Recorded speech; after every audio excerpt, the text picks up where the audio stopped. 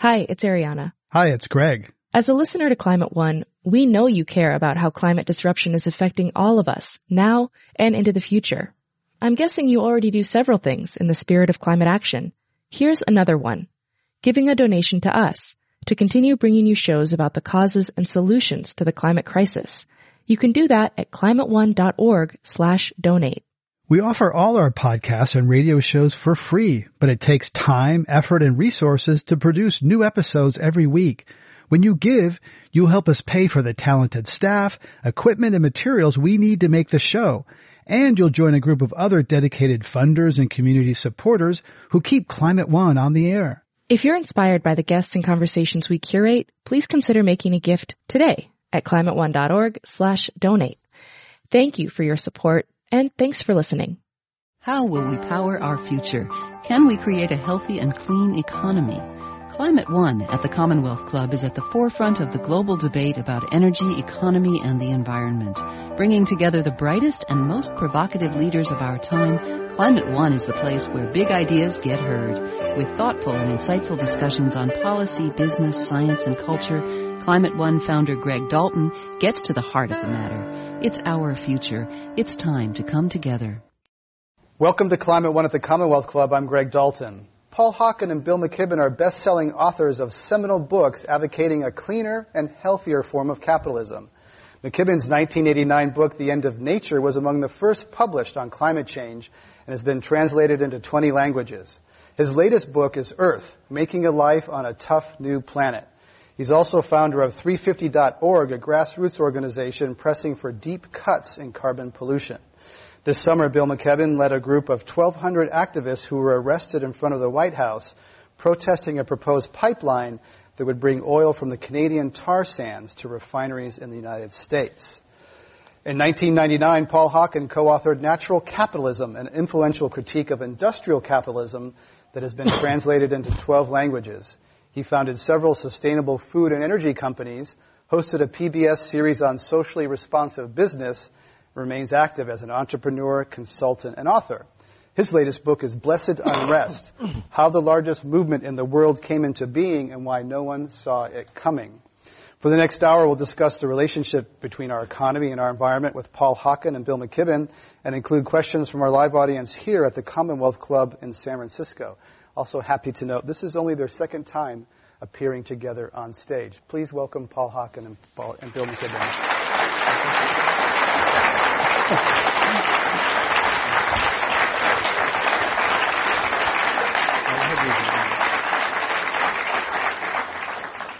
Thank you all for coming. Thank you both for coming.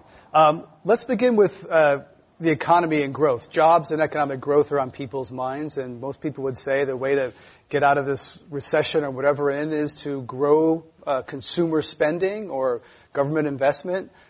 Is that really, environmentalists would say we should have green growth? Paul Hawken, is that the way out of our current predicament? Is growth more and more?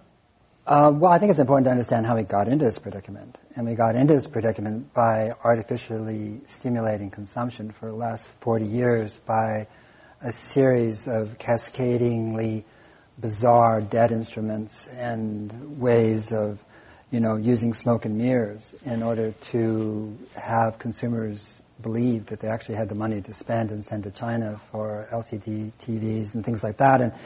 And what we saw in 2008 was the puncturing of that.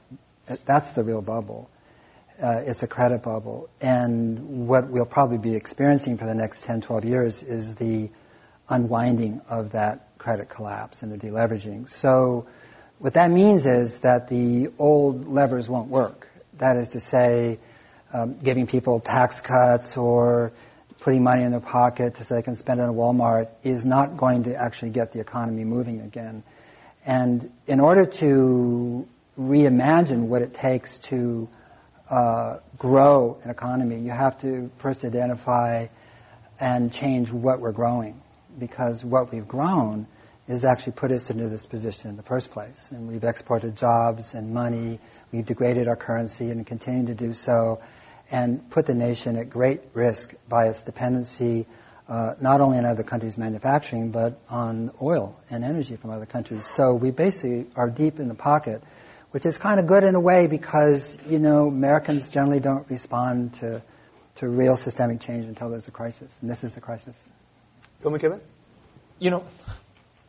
If we really back up a step and think about what our economies consisted of since the end of World War II in this period of spectacular growth, the basic animating force of that economy was the task of building bigger houses farther apart from each other. That's what we've spent most of our wealth on, and it's a project that ended up being environmentally ruinous and socially ruinous too. The average American has half as many close friends as they did in the 1950s. That's why, despite the fact that our standard of living has trebled, the number of Americans who say they're happy with their lives has gone consistently down. So, the fact that we're in a period of economic trauma probably is a good sign that we need to start thinking much more systemically about what we're going to do differently. My guess is that the economy we're moving towards looks less to growth than to durability and resilience and security, that it's probably going to be far more, that the trajectory will be more in the direction of local instead of the ever-expanding outward globalism that's relied on an endless supply of cheap fossil energy to make it possible.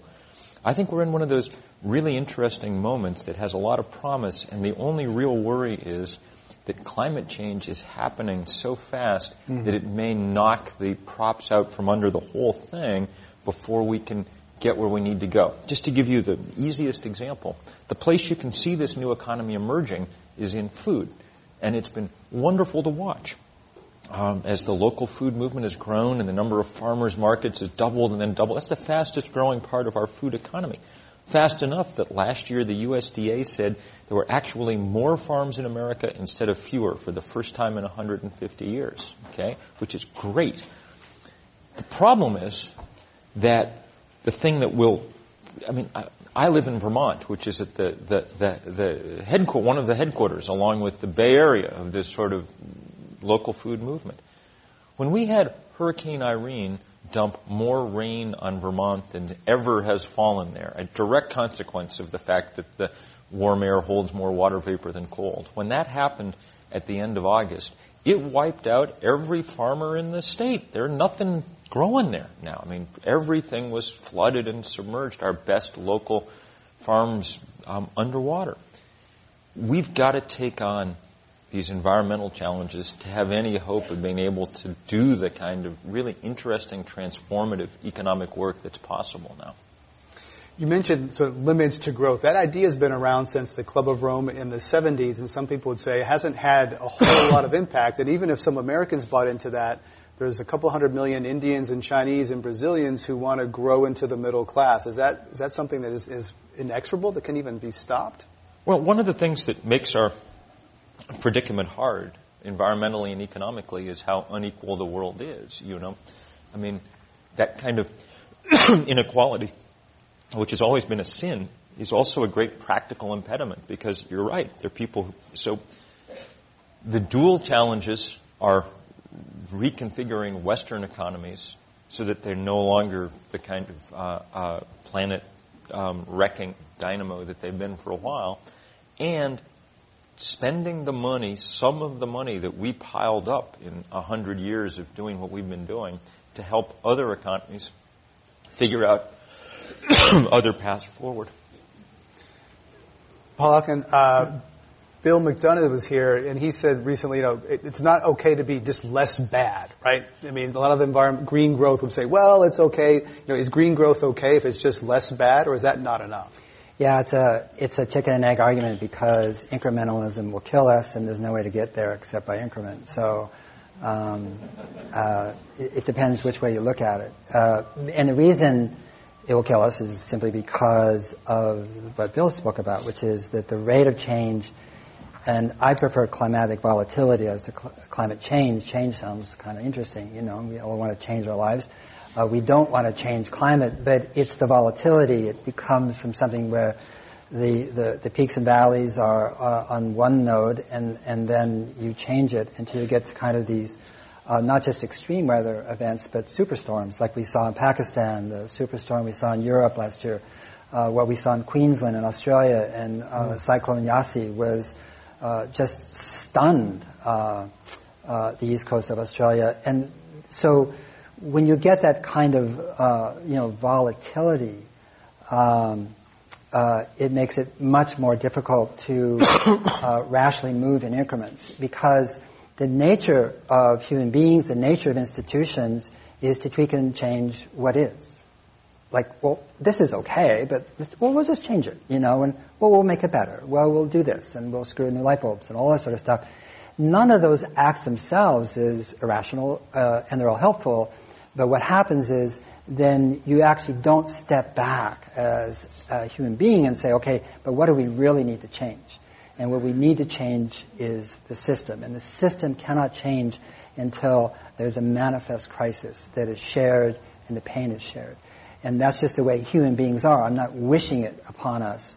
And whether it's a climatic crisis, like 2 Force 5 hurricanes climbing up the East Coast in the same year, that certainly make an impression, or whether it's economic or whether it's both, because they're not unrelated. I don't know what it'll be, but in the meantime, what I see happening and why I wrote Blessed and what I see Bill doing with P50.org is that it's extraordinarily important for people to sort of build in or to create, it's not more than resiliency, it's what's going to succeed in a sense, an ecological sense, the system that's in place right now. And so it may look marginal, the small farm may look inconsequential, but as I said, there's no such thing as inconsequential action. There's only consequential inaction.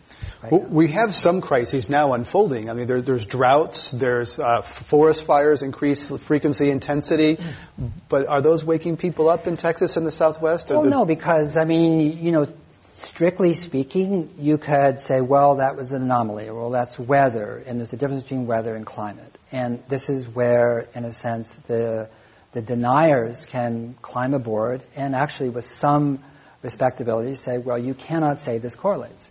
What you can say, and has been said eloquently by Stephen Schneider and many others before he passed away and others who are still alive, like Jim Hansen, is that this is a pattern that you will see if climate change is happening. And that pattern is absolutely happening. In fact, it's happening in an accelerating way, much quicker than any scientist had predicted. And even the most radical or most of science are now taken aback by the rate of change that we're seeing. And it's happening. I mean, it is breaking through to people's consciousness. When the forest fires in Texas were at their height in late summer, the head of the Texas Forest Fire Service said, no one has ever tried to fight forest fires in conditions like these in human history. And he was right, with the exception of what happened in Australia a couple of years before. There'd never been recorded sort of humidities that low, temperatures that high, wind speeds like that. I find when I'm around the country talking to mayors and things like that around the world, yeah, you can often get mayors and things interested. The people that have no problem at all understanding exactly what you're talking about are the people who run public works departments in cities around the world. And it's because the old book said you put in a 6-inch culvert and that's going to handle any storm except for the 1 in 500 year storm.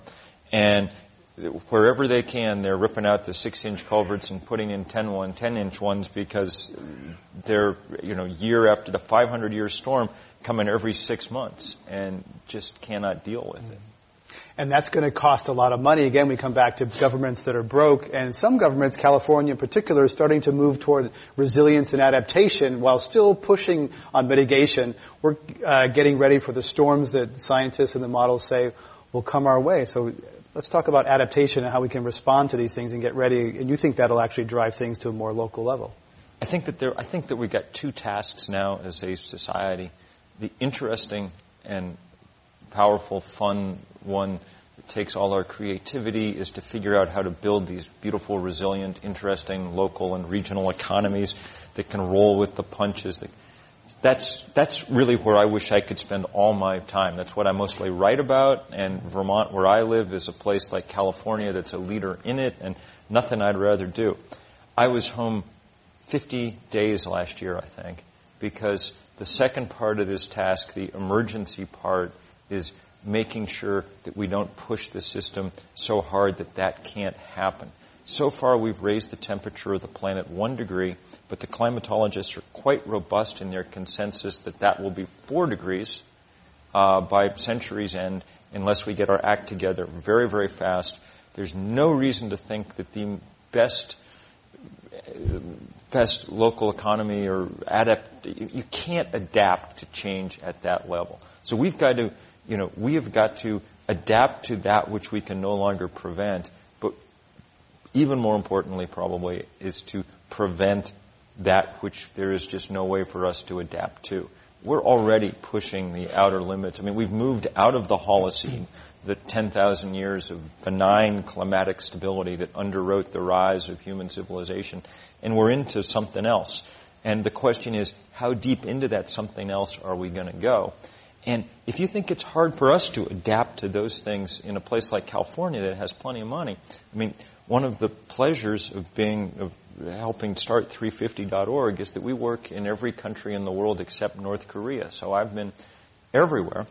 And, this is already a matter of life and death, and all too often death for people in place after place after place around the world. And of course, the horrible ethical irony of that is the places that are hit hardest are the places that have done the least to cause the damage.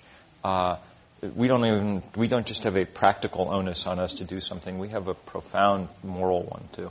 But do Americans really care? I mean, there's been poverty in the third world for a long time. Now we're saying we're contributing, exacerbating that suffering. Not all Americans care, but a lot of Americans do.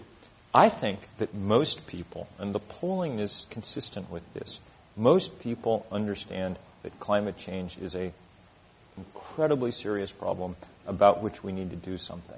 I'm not worried about average people being willing to step up.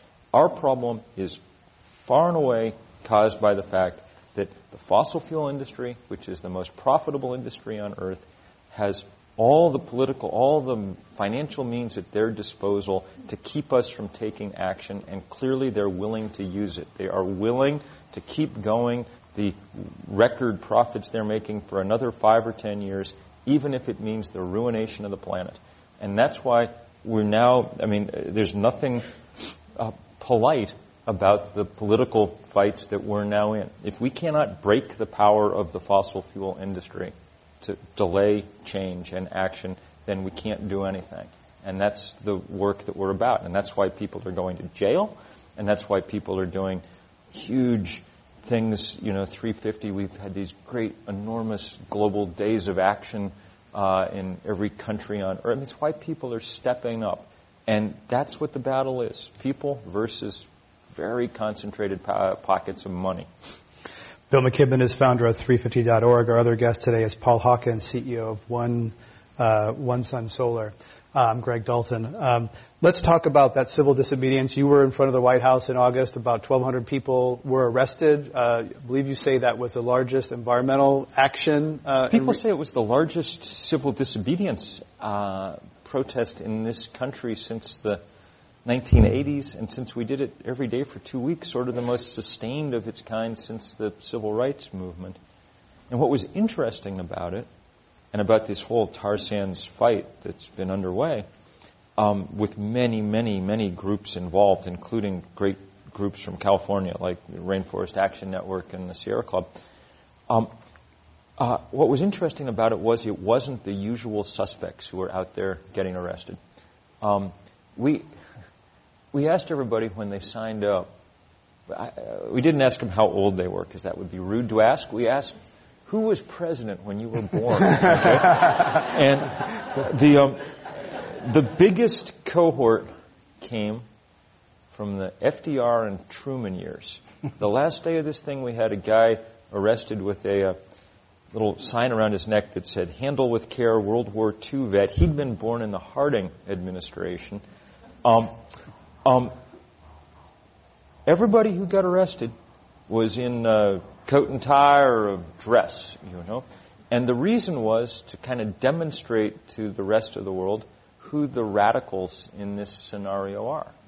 Radicals, I mean, the people who work at Chevron and Shell and Exxon are radicals. They are willing to alter the chemical composition of the atmosphere in order to get money, okay? That's as radical an act as any person who ever lived has undertaken. Those of us who are trying to preserve the world in something like the form we once knew it are, in this sense, deeply conservative. And it's important to get that across, to understand what the ideologies around this fight really are. I think it's really important, though, to make sure that we don't look for love in all the wrong places, because it's critical that civil society stop political malfeasance, and that's what we're talking about with the Keystone XL pipeline. But it is also critical that it doesn't look to political leadership as being the source of transformation and change.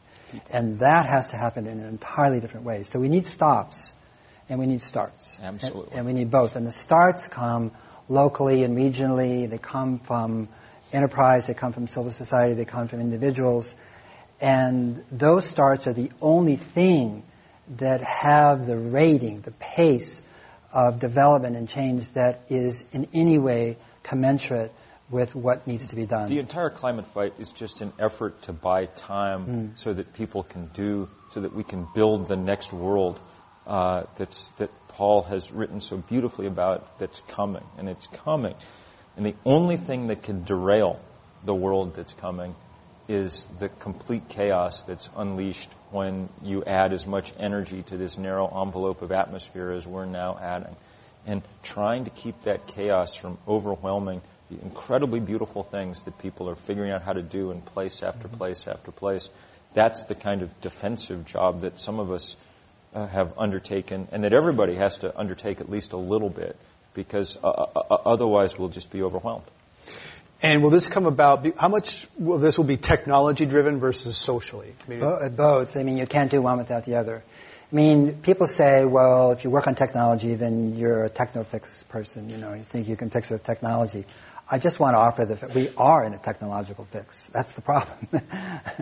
We've been fixed badly by technology. So we have to address technology because it's extant.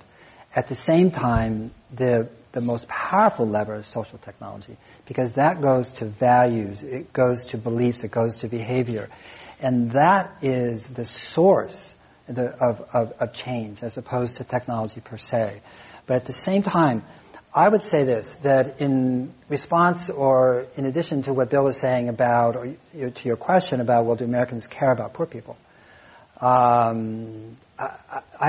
Americans are extraordinary. And I think we underestimate the gravity and the scope of the problems we face, but we also underestimate ourselves terrifically. And we underestimate our own humanity. And to me, as a person who works in technology, and I offer this in hope, not as a condemnation or as a criticism, I don't think we're quite there yet in terms of the tools that we need in order to make that transformation. In other words, and I think if we did have those tools, it would be extraordinarily quick in which we would make these adaptations with respect to energy, with respect to so many issues that impact our use of carbon, energy, and the wastefulness with which we do it. So, and I think those tools are coming, and I think they're going to come soon. And that underlines, if you will, and underscores my point, which is get ready.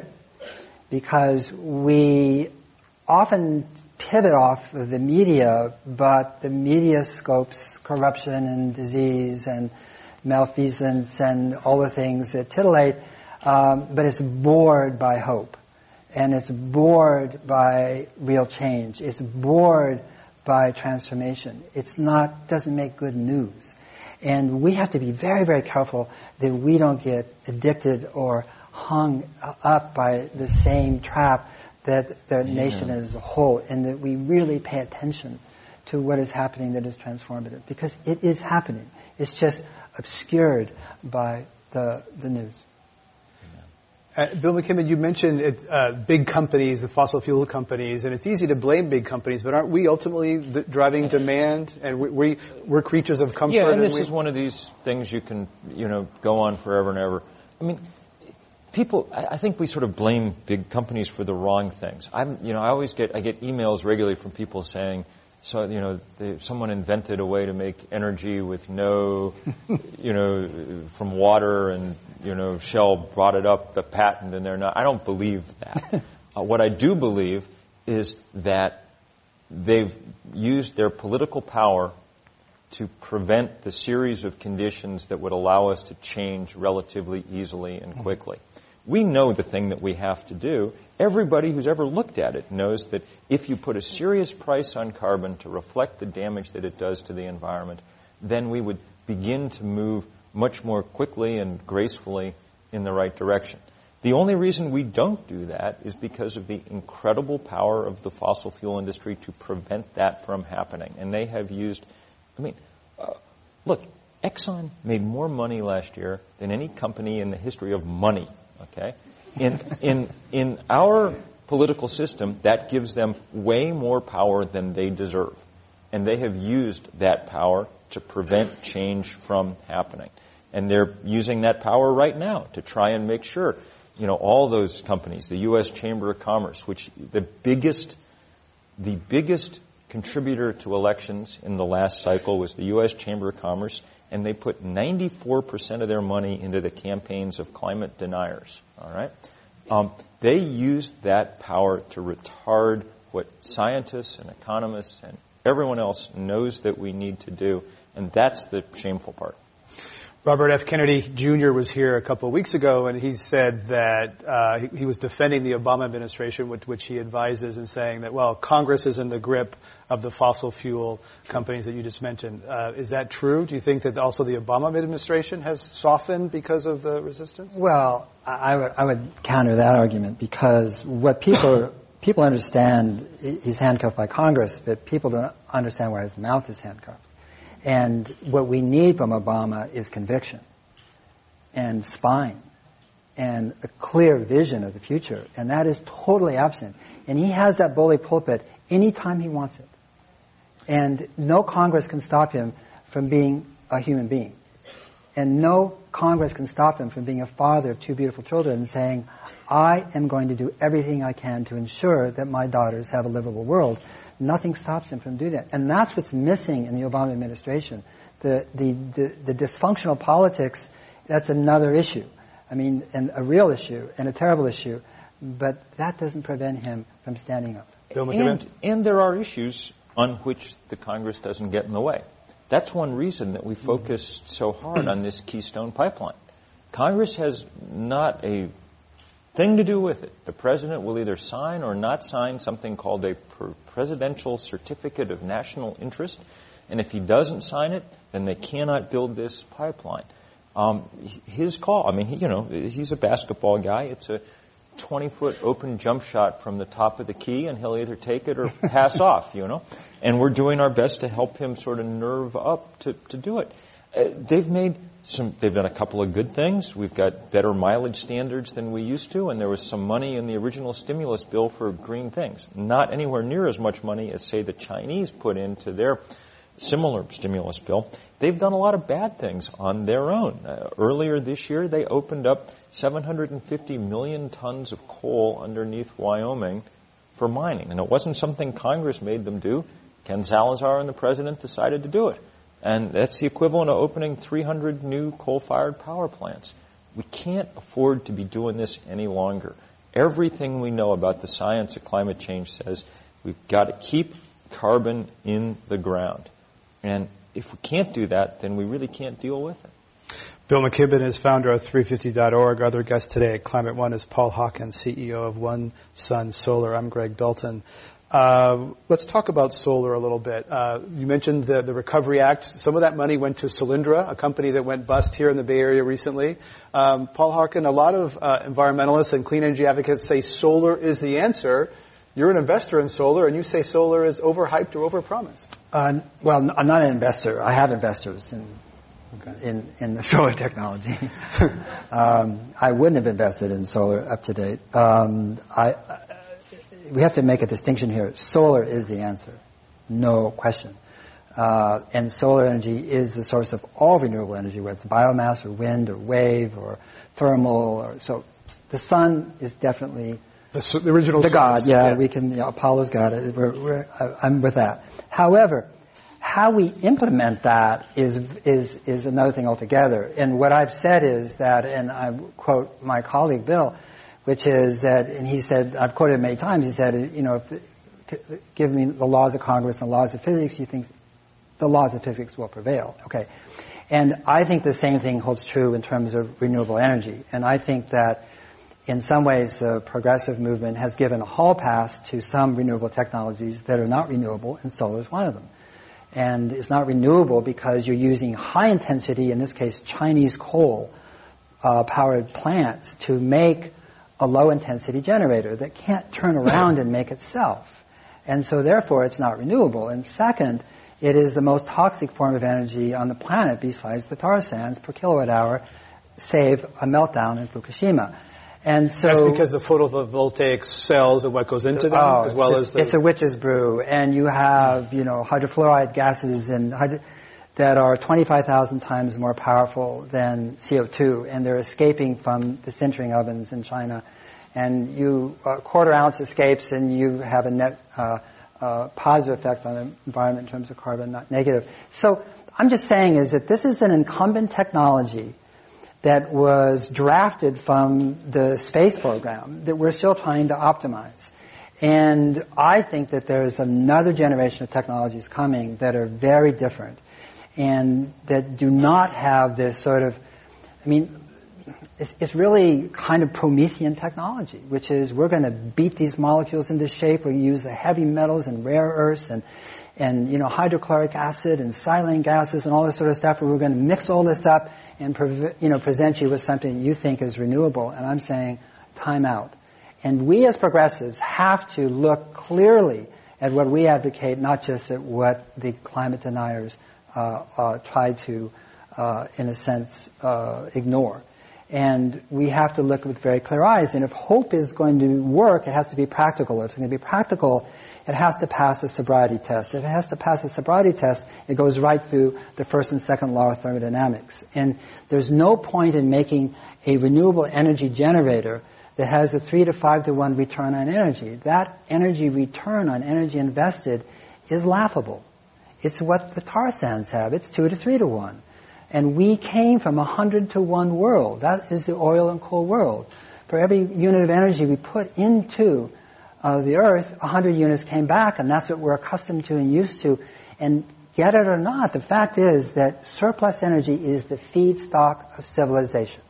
And when you do not have surplus energy, you do not have civilization. You have a hard-scrabble existence. So we've got to be thinking about renewable technologies that have a really magnificent return on the energy invested, not a paltry one. So for all these reasons, all I'm saying is that incumbent solar, thank you for getting us to where we are, but it's not going to take us to where we want to go. Should we stop deploying PV solar on rooftops, et cetera? I'm fine with deploying it. I'm just saying as long as we have our eye on the right horizon, as opposed to thinking that somehow we found the answer. We have not. And Solinda is a perfect case in point.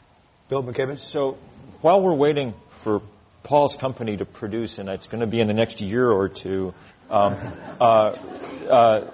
next wave of solar photovoltaics. While you're waiting for that, 2 things to do. One is to use the other kind of solar energy, solar thermal. Heat your hot water. It's a complete no-brainer. 250 million Chinese, when they take a shower, the hot water's coming off the roof. It's under 1% in this country. It makes complete sense, and the energy returns are great. And the other kind of energy is human and political energy that we have to muster, and we're beginning to do it. Look, on September 24th, this huge day of action at 350 called Moving Planet, and it was all about transportation all over the world. And the key thing that people were doing every place in the country, including right here in San Francisco, was all about bicycles, okay? Because A, they're a part of the solution that we need, And B, they're beautiful and fun, and C, they're one of the very few technologies that both rich people and poor people in this world use. And we need a lot more technologies like that are about human solidarity. We need to be doing a really good job of trying to remove the glamour attached to, say, automobiles and stick it onto things like bicycles that make far more sense for far more people in far more places. I mean, if this was Copenhagen, there'd be a dedicated lane on both sides of Market Street for bikes with a curb between the bikes and the cars so that cars could never, ever hit a bicyclist. And that's the kind of change we need. Look, this is a great town. San Francisco's done fantastic stuff. But we have to get serious. If it were Copenhagen, 40% of San Franciscans would be commuting to work on bicycles. Yeah, it's true. Even in the winter and the snow and dark. Winter. Yeah, right. Yeah. And what's amazing is, having watched them, unlike Americans, they don't all dress up in ridiculous spandex and try to go as they look fast like you. as They go like you. Yeah, right. Yeah. They just get in their clothes and they pedal nice old bicycles at a nice steady pace and get where they're going, and it's all good. It used to be that way in China, too. In Beijing, people would bike around in three-piece suits and arrive and still seem fresh. And, of course, now most of them are in cars, and there's very few bicycles. But they never get where they're going because traffic is, yes. Not in the cars. But on Copenhagen, Bill McKibben, you were there, I was there, a lot of people were there hoping for a global deal, and yet now that seems not possible, perhaps not even desirable for the world to come together in a global deal. Is that still your hope? Oh, there's got to be, sooner or later, a global agreement of some kind. I mean, I don't think there's any other... this is the first global problem that we've ever had. If we can't get, and we're not going to get America and China and the other big problems to agree without some serious pressure from the other countries of the world. I mean, everybody's going for the next sort of international negotiations to Durban this fall. And hopefully one of the things that will be happening there is the entire continent of Africa, which the top half of which is locked in a devastating drought right now, will be putting serious pressure on the world. We've got to, that's one of the things we do at 350.org is try to mobilize the whole planet. And most of the people on that planet use so little carbon that they don't have any effective way in their own personal lives to change the outcome. But politically, they can put a lot of pressure on those of us who should be changing things. Copenhagen, the movie did not end the way that it was supposed to end. We had 117 nations that we managed to sign on to this 350 parts per million target. All right, that's good, but they were the wrong 117 nations. They were all the poor and vulnerable ones, and the rich and addicted ones, led by our country, undermined that meeting and have done nothing since. The State Department has been, even under President Obama, a complete and utter failure at getting any kind of international momentum going towards an agreement. We've got to change that. And eventually this, here's the thing about climate change. Eventually this is going to happen. Eventually there are going to be enough bad things that have happened that people all over the world will be saying we have no choice but to do something. Sooner or later we'll do it. The problem is sooner or later is the issue, because the physics and chemistry of climate change do not give us a very long window to operate. And if we choose later instead of sooner, then we might as well not really bother, frankly, because the problem will have passed a point where it's any longer susceptible to our amelioration. Greg, you talked openness, talking about jobs, but if we just look at where we are right now and say, okay, what would it take to achieve 450 ppm, that is to cap at 450 before drawdown in 25 years, the first thing we have to do is stop increasing our use of energy. And it's about 16 terawatts right now, 16 trillion watts per. So in order to do that, just to kind of give you, and you can do the numbers yourself and play, it's fun to do, but you would need 200 square meters of 15% solar panels every second for 25 years, and you need 50 square meters of solar thermal. Building new ones, you're saying? Yeah. Every second for 25 years. You would need 3 gigawatt wind turbine every 6 hours for 25 years. You need one Olympic-sized swimming pool of biodiesel algae every second for 25 years. You'd need one new 100-megawatt geothermal plant every week for 25 years, and you'd need one 3-gigawatt nuclear power plant every week for 25 years. So wow, that's the shopping list, and you can rearrange it, in any way you want, and that's with population increasing by almost 50%, not quite, but maybe 40% during that time, with many people in the world needing more energy, not less. We're a 10,000-watt society. If you divide 16 terawatts into 7 billion, you get just under 2,300 watts per person is the allocation that would be fair and just right now, and we're way over that. And so we have to think about what does the 2,000-watt society look like.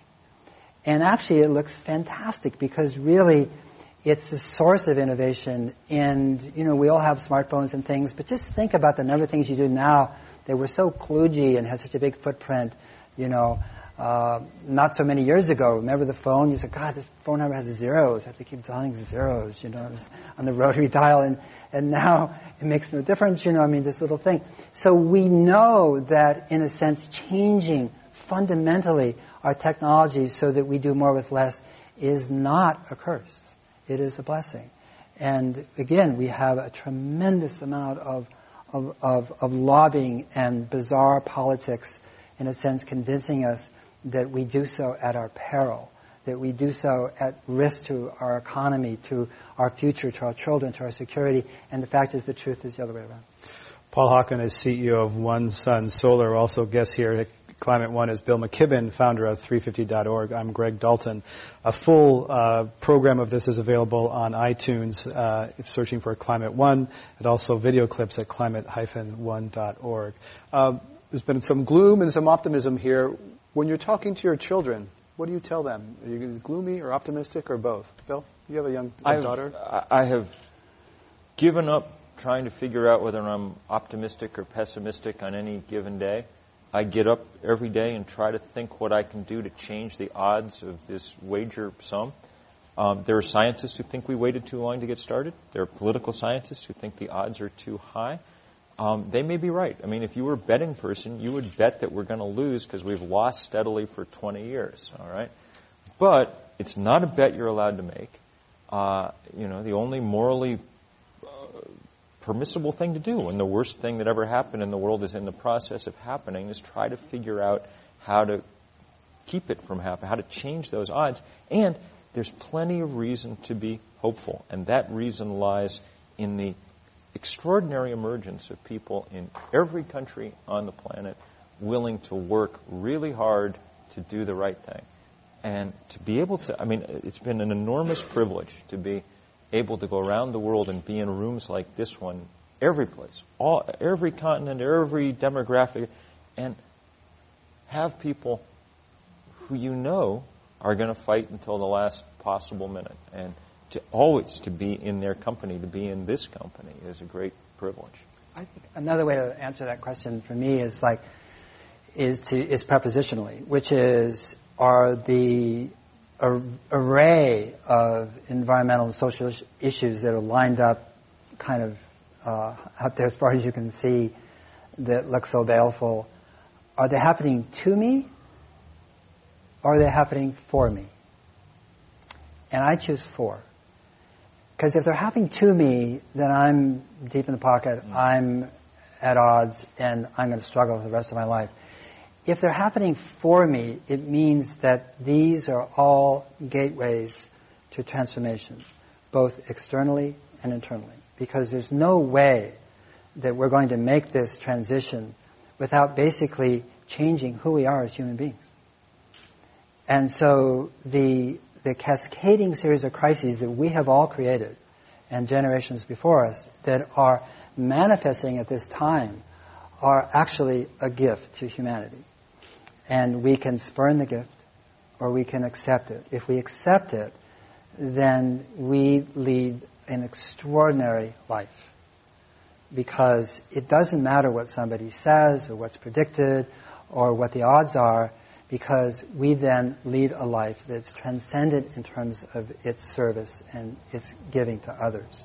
And so for me, if I had to do it all over again, this is when I want to be. In fact, I wish I could be younger right now. But I mean, this is when I want to be born. This is when I want to be alive. And I love the fact that the odds are stacked against us. And what do you tell your kids? That. Did you wish you could be younger? Yeah, I wish I could be their age. We're going to put the microphone out here and invite you to line up to pose a question to Bill McKibben or Paul Hawken.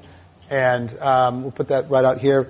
But first, I want to ask you, we've talked about companies and their incentives and different types of companies. Where do you invest your money? Do you invest your money in mainstream companies? You try to invest in less bad companies that are part of these social responsible indices? Paul, you've been involved in socially responsible investing for a long time. Is that a place you're still comfortable with the maturity of the investment choices there? Well, I mean, there's a tremendous amount going on in ESG, SRI, or impact investing. Environment, social, and governance. Yeah, whatever you want to call it. There's lots of acronyms now.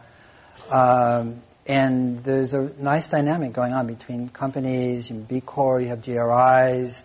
There's a group here in San Francisco starting SASB, which is Sustainable Accounting Standards Board. There's a nonprofit organization so that all companies report out on sustainability in a consistent, uniform, and transparent way.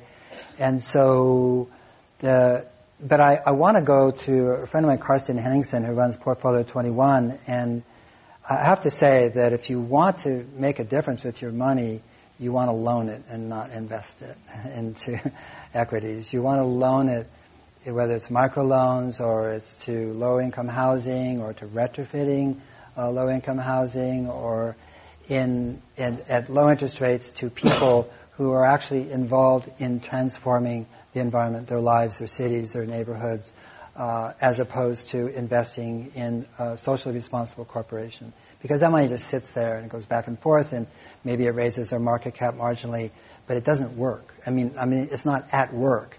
Whereas when you loan money through like the Rudolf Steiner Foundation and places like that, that money is actually doing something every day. Bill McKibben? Well, you know, I've spent my life as a writer and now an activist, so I've solved this problem by not having any money. But I think Paul's right. I love all the stuff that people are starting to do with slow money and, right. You know, these kind of... investing locally, not globally. Exactly. Because, you know, you might actually have some idea of what nearby you needs doing. That's midnight. Where's your money? You would know right. if you... Yeah. Excellent. Let's have our audience question, please. Yes, Wavy Lee from Los Altos Hills, California. Thank you for being here. I have a question on that heavy-duty carbon tax, which I like it a lot. But often the fossil fuel company like to pass those taxes to the consumer. And I would like to hear what is your strategy of preventing that happen, or make it as little as possible. So we want fossil fuel companies to pass the cost on to consumers. That's how it's going to work. So if you put a huge tax on Exxon for every barrel of oil or whatever it's got, then you do want them to raise the price at the pump until Americans are paying what Europeans pay for gasoline. But you don't want to bankrupt people in the process.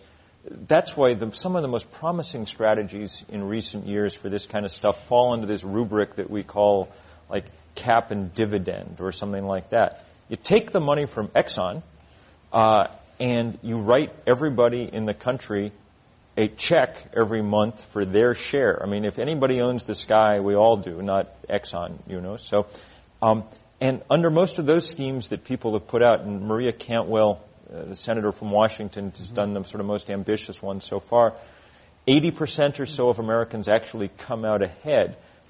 They begin to get enough money back that they actually have something to go put Paul's solar panels up on their roof with, and things like that. That's probably in the long run, and some of these things are working pretty well. I was just up in Canada, and British Columbia has had a version of this now for a couple of years. And The Economist just wrote an article explaining that it had been effective both in reducing carbon and in keeping people kind of mollified, that they weren't being ripped off by the whole thing.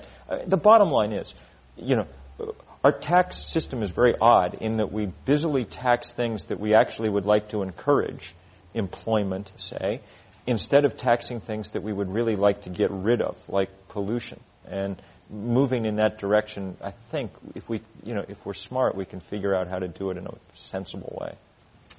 Next question, please. Hi, my question's for Bill. My name's Peter Gisela.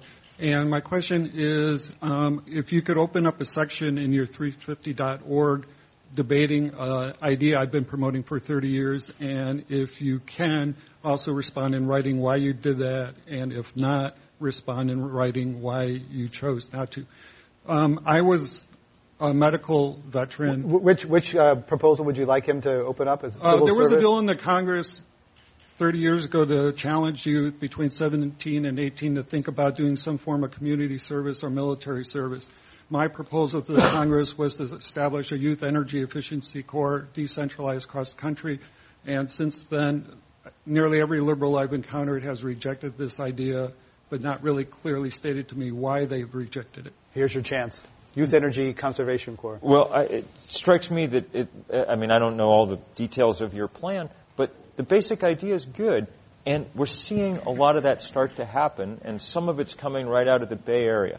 Van Jones really did a tremendous job of getting this sort of connection between young people in poor places and the need to have those people out and employed doing just this kind of work. We're seeing the same things in a new company called Solar Mosaic, a kind of nonprofit that's doing its first project in Oakland right now, getting communities involved in financing this kind of transition.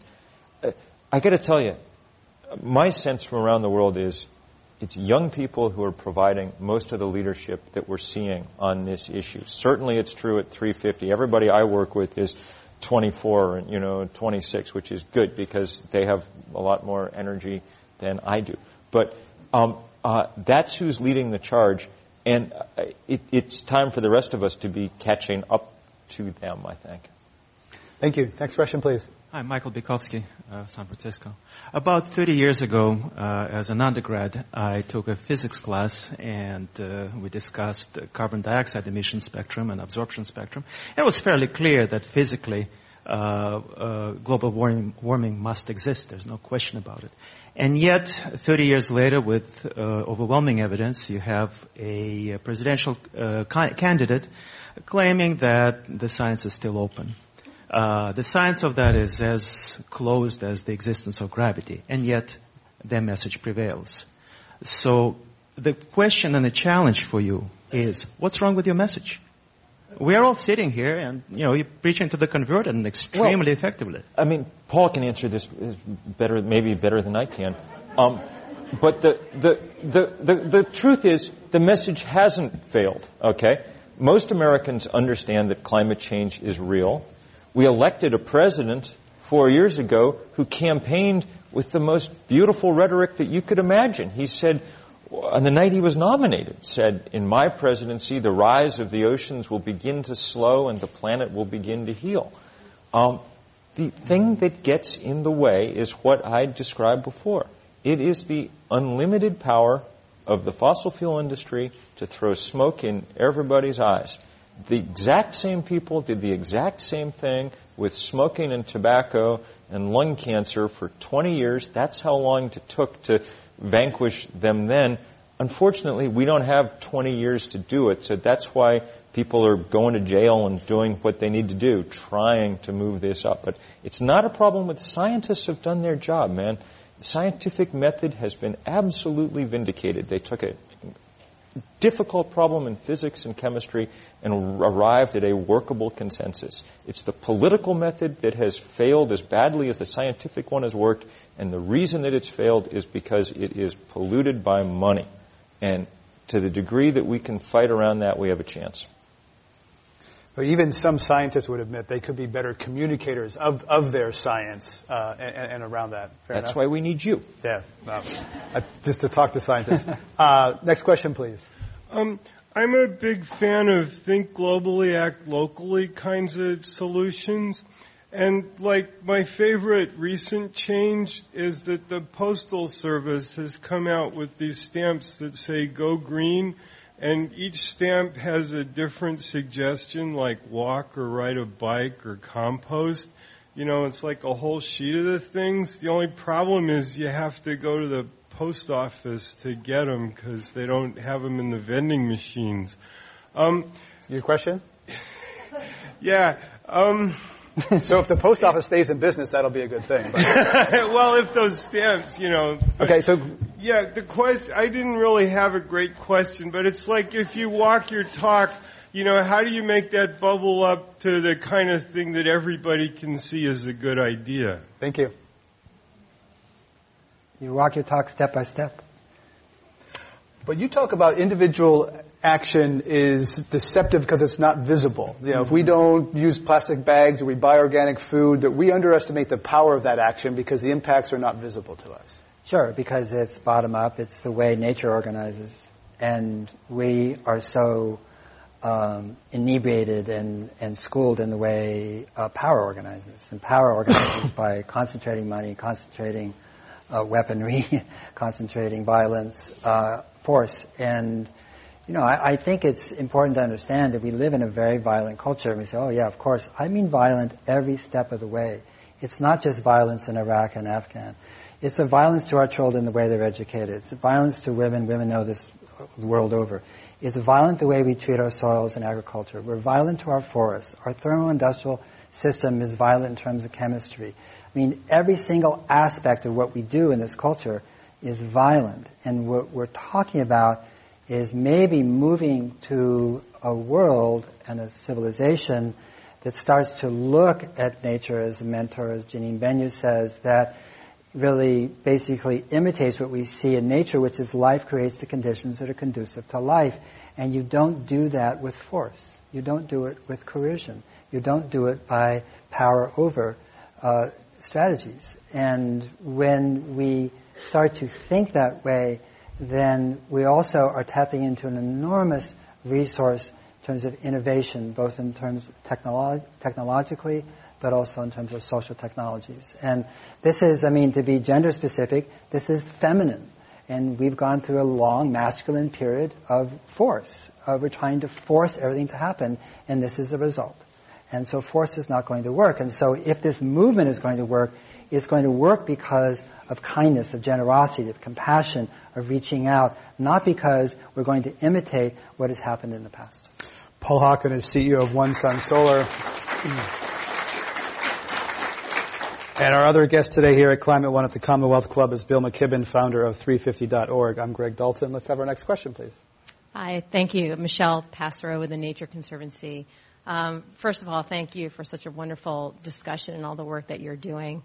I'd be remiss if I don't mention that my organization is working and focused on climate change, both mitigation and how we adapt, and also the intersection with nature. And so I know my colleagues would love to talk to you later on. We have many, many questions. I have a question, and Paul Hawken, you just briefly mentioned it in one of your explanations. It's related to population and population growth. How do you, and Bill McKibben, great to get your feedback on this, how do you see population pressure and population growth fitting in with our discussions on climate change and or climate volatility, and you know, and how we deal with that? Do you see it as an issue, or just, you know, is it technological? Thank you. A lot of environmentalists don't like to talk about this. I know, and they should. Well, first of all, we have to go back to, was it 1995, and the conference on population organized by women in Cairo, the Cairo conference, and there was 2 years of prep cons before that conference, and the women of the world, virtually from every country, not quite, but almost every country, North Korea was missing, came up with a plan that would cap world population at 7.4 million at that time. And it was based on women's rights, education, healthcare, pretty straightforward stuff. And it was empirically proven and demonstrated and shown. And I don't remember one CEO, one male leader in the world standing up and saying, we should support the women. So when it comes to population, what we need, first of all, is to listen. Okay. Number two is kind of, and it may sound paradoxical, we have to create a world where every child is honored and treasured. And when they are, then that changes the whole population dynamic in the rest of the world where there's poverty, where children are an asset. Third, and we see megacities and cities themselves as kind of a scourge on the planet, the most fundamental, most powerful form of birth control is cities. Because when people move from the country to the city, population levels plummet below replacement level because the parents don't go to cities to become poor. They go to cities to educate their children and to create a life that is better for their child or their children than they had. And so when you start to put all these together, we do have solutions, but fundamentally they don't exist unless there is that receptivity, to the majority population in the world, which is, women. I mean, that's it, and we just haven't done it. Next question, please. Okay. Gary Latshaw from Cool Cities, Cupertino. The question I have is, you compared the protests at the White House with the civil rights protests. Civil rights was very heavily covered in the media. Very few of my friends even know about what went on at the White House, even looking at the New York Times. Can you give explanations, do you think, why it was so poorly covered in the media? Actually, we were pretty pleased with the media. I mean, the New York, when I walked out of jail, the first thing someone handed me was a copy of the New York Times with a big editorial saying, Mr. President, stop this pipeline, which made me pleased. We'd gotten through on that level. But you got to remember, this is the first time that this has happened in a long time in our movement. People didn't, if you go look at the history of the civil rights movement, there were long years of people doing all kinds of brave things, much braver than anything we did, before you got to Birmingham and before you got to Selma. We don't know about St. Augustine in Florida and Albany and Georgia and all the other places where the movement did amazing things. The other thing to be said is we live in a world where we can begin to make some of our own media now, and we're doing it pretty effectively. The fact that we were able to get 1,250 people even to come to Washington and from all 50 states and get arrested over a cause that 2 months before almost none of them even really knew about is a good sign that we're able to start spreading these things. So, you're right. It would be much easier if, like the right wing, we had our own TV network to do our bidding and so on and so forth. But my guess is that as long as people behave courageously, it will resonate. And to some degree, it's everybody's job to make sure that happens, to spread the word. Everybody in this room who has an email account is more connected than the most connected person in the world was 20 years ago. And we can get the word out if we decide to do it. Bill McKibben is founder of 350.org. Let's have our next question, please. Hi, Tom Newman from Physicians for Social Responsibility. Very practical question. If I buy carbon offsets, can I have a vacation in Hawaii without feeling guilty about the flight? Paul Hawken? That's kind of like the California cuisine problem, which is people notice when came from Alice Waters and Chez Panisse, but this clean, green, organic, fantastic cuisine that emerged out of California. And people noticed that after people finished their meal, they ordered the richest dessert possible. And because they felt somehow that they had done a good thing, and now they can just pork out on dessert. And so the answer is emphatically no. Stay home. Yeah, no, if you're going to, or if you're determined to get on an airplane, come to Washington and go to jail with us, that's where we need you. You can wear your Hawaiian shorts and your Hawaiian, yeah. Next question, please. Hi, I'm James George with EnviroBeat. The United States got wealthy off fossil fuels and is not really willing to go with the Kyoto approach or pay any kind of reparations for the climate damage that we've already done. what can we hope for in terms of an agreement? I mean, if Obama goes ahead with the pipeline, and when the petroleum price was getting too high and he opened the reserves to lower it, is there any way the United States can get up to the bully pulpit and say, hey, let's make a deal? What can we offer? Bill McKibben? Look, at the moment, there's no possibility right now for a global deal, just like there's no possibility for anything happening in Congress right now. We're clearly not there. That's why our job is to build a political movement big enough to force our leaders to actually lead. And that's not something that has happened around climate until recently. The reason we started 350.org was because at a certain point, after sort of having written the first book about this and gotten to watch for 15 or 20 years while nothing happened, it dawned on me that the strategy of having scientists whisper in the ear of politicians about what the biggest problem in the world wasn't working, because while they were whispering in one ear, the fossil fuel industry was bellowing in the other ear about what they were going to do. And we're never going to have the money that the fossil fuel industry has, so we better find an alternate currency to work in. And that currency has got to be our bodies and our creativity and our spirit and our passion. That's what political movements are about. That's what we're trying to build. When we build one, as we build one, new political possibilities open up. We're out of time. We're going to do 2 quick questions. Let's get these real quickly. Yes? Yeah, Jason, student at Presidio Graduate School. I just subjected myself to watching the GOP presidential debate, and the issues of climate change were addressed briefly. And while not everyone had the same opinions, there were clearly what I would perceive as fringe perceptions of climate change, and that don't actually represent their base, their constituency. So I guess my question would be, how do we address the media to pass the mic to the constituency, to people who are doing big things in this area, that and kind of get away from that fringe to seem as though we're normal? Thank you. When's the last time you saw anybody convince the media of anything? I mean, the media is owned by large corporations, and they're driven by ratings. They're driven by their advertising. There was a really good piece on the New Yorker, I forget how many years ago, but it was about how the Weather Channel had banned all mention of climate change in conjunction with extreme weather. It said that was not allowed because it was bumming out the advertisers. And so what you see in the media is going to be a direct or indirect expression of commerce. I mean, of selling. And so, again, I want to repeat that phrase. We can't look for love in the wrong places. And that's certainly one of the places to not look for it. And we have to look to each other.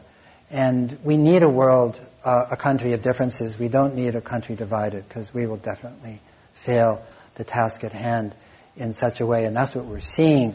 But the way we undivide, the way we come together, is very different than trying to counter that message, which was rife with contradiction and ignorance, invoking Galileo as, the minority representative of empiricism. I mean, I don't know what Rick Perry was thinking about, but, perhaps he wasn't. But it gives a soundbite delivered to him. But the fact is that we have to really rethink how we do things, and it's not trying to find the biggest lever, because the biggest leverage we have is each other and community and the ways we interact.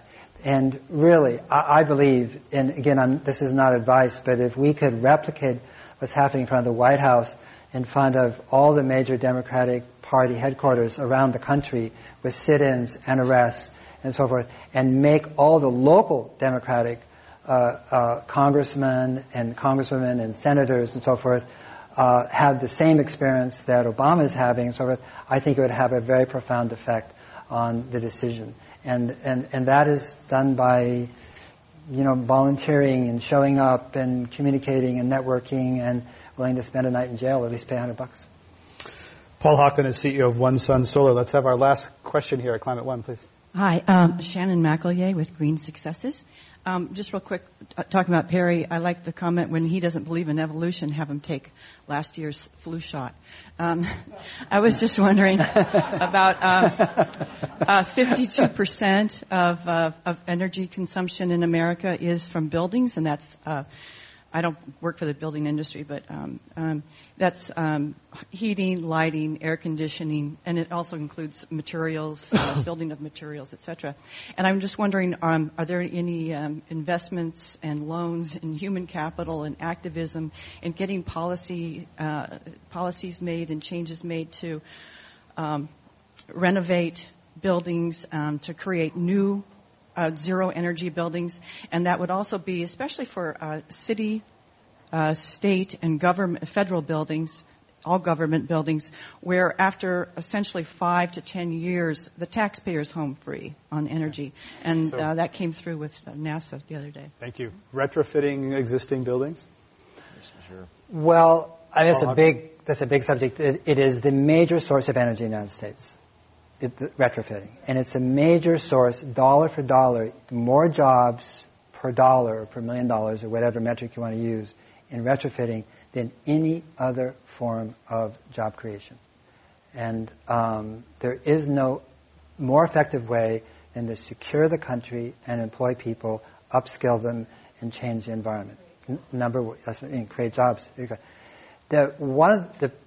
What I'd recommend is that you get in touch with Rachel Gutter, who is in charge of the Green Schools program at the U.S. Green Building Council in Washington, D.C. She's an amazing woman.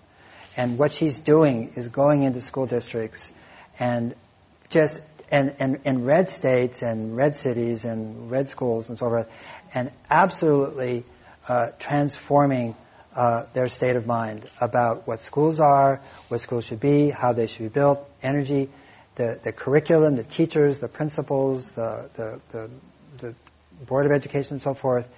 And it is a clinic, really, in transformation, how to make change where you don't expect it. And it is right in the built environment, but the means and the ways and she does it is so innovative, so funny, so moving, so direct, so compelling that I think we could all learn from Rachel. I think she's 28, 29, and she is she's fantastic. We need to end it there. Our thanks to Bill McKibben and Paul Hawken for their comments here today. You can hear a full podcast of this program on iTunes and see video clips at climate-one.org. I'd like to thank Paul and Bill for being here with us. Our thanks to our audience here and on radio. I'm Greg Dalton. Thanks for coming to Climate One today.